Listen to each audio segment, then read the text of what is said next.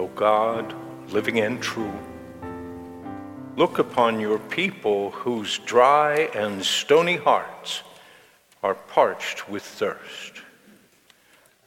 Unseal the living water of your Spirit. Let it become within us an ever-flowing spring leaping up to eternal life. Thus may we worship you in spirit and in truth through Christ, our deliverance, our hope, who lives and reigns with you in the unity of the Holy Spirit, holy and mighty God, forever and ever. In this morning's reading from the book of Exodus, we hear how the Israelites murmured against God in their thirst. God directs Moses to strike a rock with his staff, and the water issues forth. A reading from the book of Exodus. In the wilderness, the people thirsted for water, and the people complained against Moses and said, "Why did you bring us out of Egypt to kill us and our children and our livestock with thirst?" So Moses cried out to the Lord, "What shall I do with this people? They are almost ready to stone me." And the Lord said to Moses, "Go on ahead of the people and take some of the elders of Israel with you. Take in your hand the staff with which you struck the Nile, and go. I will be standing there in front of you on the rock at Horeb. Strike the rock, and water will come out of it, so that the people may drink." And Moses did so in the sight of the elders of Israel. He called the place Massah and Meribah, because the children of Israel quarreled and tested the Lord, saying, "Is the Lord among us or not?" The word of the Lord. Thanks be to God. Our faith teaches us that the love of God has been poured upon us. We are moved to deeper faith by the knowledge that Jesus gave his life for us while we were still sinners. A reading from the letter of St. Paul to the Romans.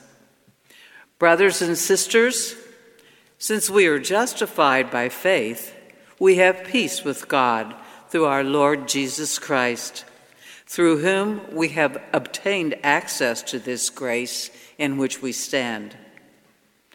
And we boast in our hope of sharing the glory of God. And hope does not disappoint us, because God's love has been poured into our hearts through the Holy Spirit that has been given to us. For while we were still weak, at the right time, Christ died for the ungodly.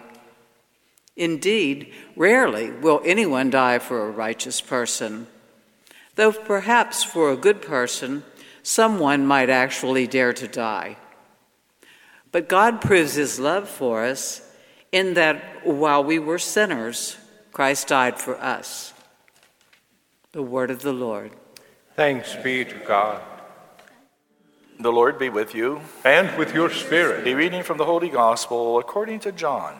Glory to you, Lord. On his way through Samaria, Jesus came to a town called Sychar, near the land of Jacob, where Jacob gave his son Joseph. Jacob's well was there. Jesus, tired from his journey, sat down at the well. It was about noon. His disciples had gone into town to buy food. A Samaritan woman came to draw some water. "Give me a drink." "You are a Jew. How can you ask me, a Samaritan, and a woman for a drink?" Jews do not share things in common with Samaritans. If only you knew God's gift, and who is asking you for a drink, you would ask him, and he would give you living water. "Sir, you don't have a bucket, and this well is deep. Where do you expect to get living water? You don't pretend to be greater than our ancestors, Jacob, Leah, and Rachel, who gave us this well, and whose family and flocks all drank from it. Everyone who drinks this water will keep getting thirsty. But whoever drinks the water that I give will never be thirsty again. The water I give will become a spring within that wells up to eternal life. Sir, give me this water. Then I will never be thirsty again, and I won't have to keep coming back here for water. Go, call your husband. I have no husband. You were right. You have had 5 husbands, but the one you are living with now is not your husband. What you have said is true. I see you are a prophet. Our ancestors worshipped on this mountain, but you Jews say Jerusalem is the place where people ought to worship God. Believe me, the hour is coming when you will worship neither on this mountain nor in Jerusalem. You Samaritans worship what you do not understand, while we Jews understand. Salvation is from the Jews, but an hour is coming. It's already here when real worshipers will worship God in spirit and in truth. These are the worshipers God wants. God is spirit, and those who worship God must worship God in spirit and in truth. I know the Messiah is coming, the one called the Christ, who will announce all things to us. I am the one who is speaking to you. Jesus' disciples returned and were surprised to find him talking with a woman. The woman left her water jar at the well and went off into the town. Come and see someone who told me everything I ever did. Couldn't this be the Messiah? The people set out to meet Jesus. Many Samaritans from that village believed in Jesus on the strength of the woman's word. He proclaims all things I ever did. When the Samaritans came to Jesus, they begged him to stay, so he stayed for 2 days. Many more believed in Jesus after listening to his teachings. They spoke to the woman. Now we believe in Jesus not because of your story, but because we ourselves have heard him. We know this is the Savior of the world. The Gospel of the Lord. Praise to you, Lord Jesus Christ. Ruach, Holy Spirit, let the living waters of your truth flow within us and among us.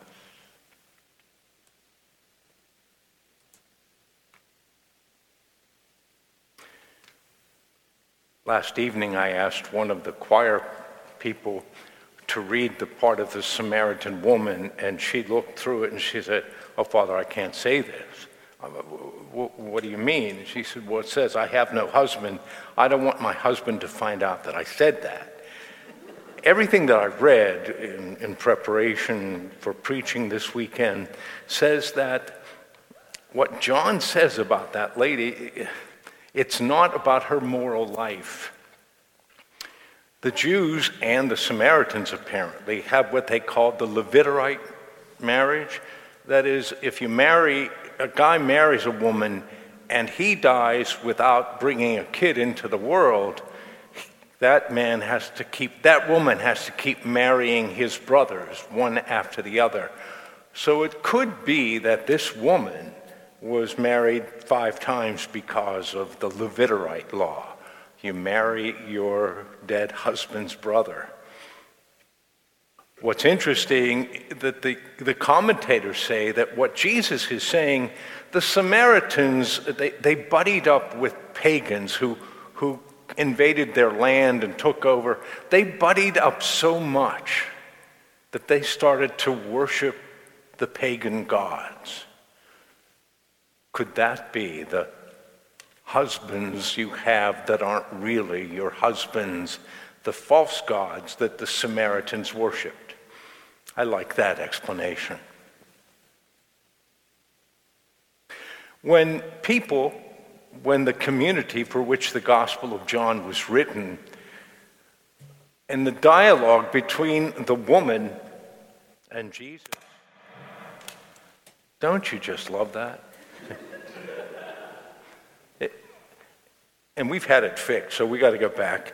It reminds me when I would do funerals and they would have the honor guard, and the guy from the honor guard with the guns would say, "Prepare yourself for a volley."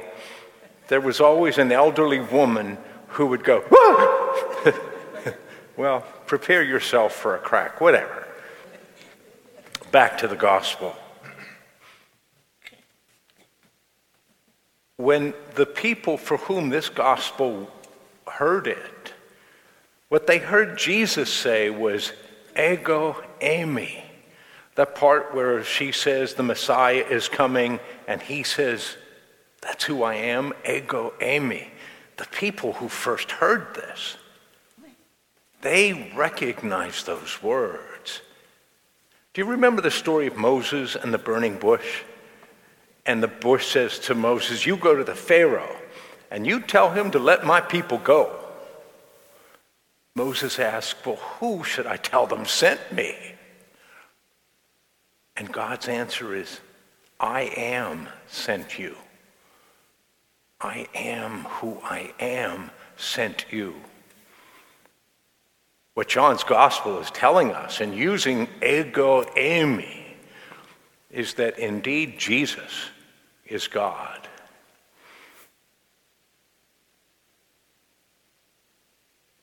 We had to cancel our Lenten men's night of prayer because of the situation.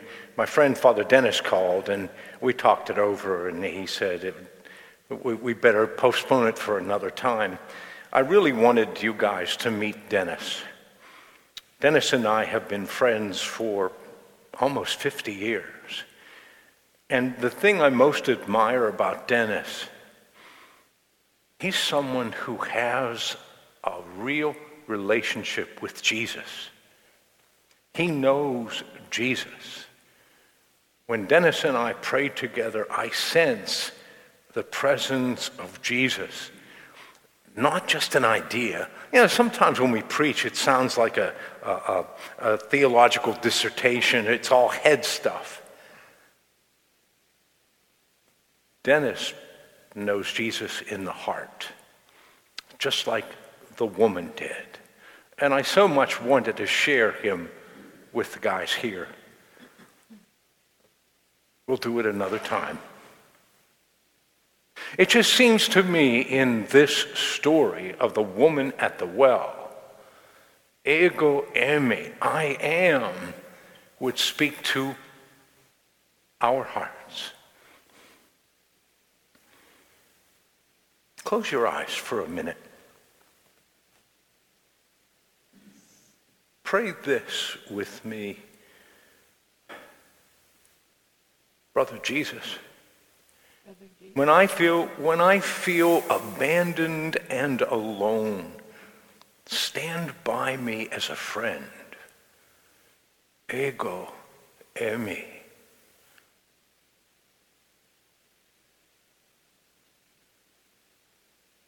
Brother Jesus, when the things that life hurls at me scare me,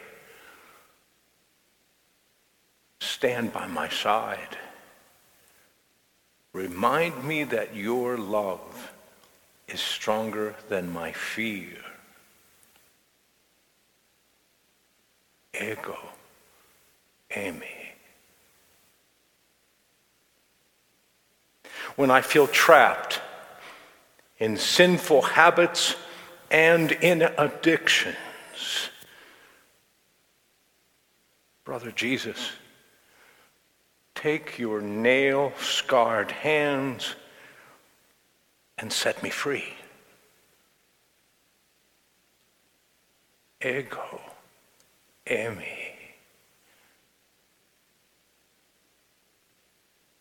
When I am hungry. When I'm hungry for what the world cannot give me, be for me the bread of life that nourishes me deep into the core of who I am. Ego eimi. When I am sick, stand by me. Lift me up from my illness. Say to me, stand up. Be whole. Ego eimi.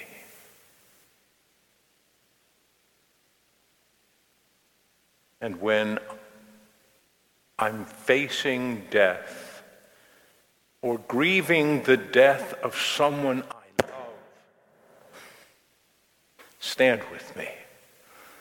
Stand with me at the gate of the graveyard and teach me to sing, I have conquered death, alleluia, even through my tears. Ego eimi.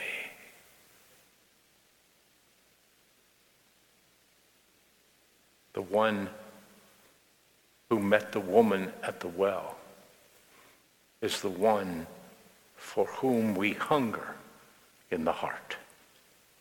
Ego eimi.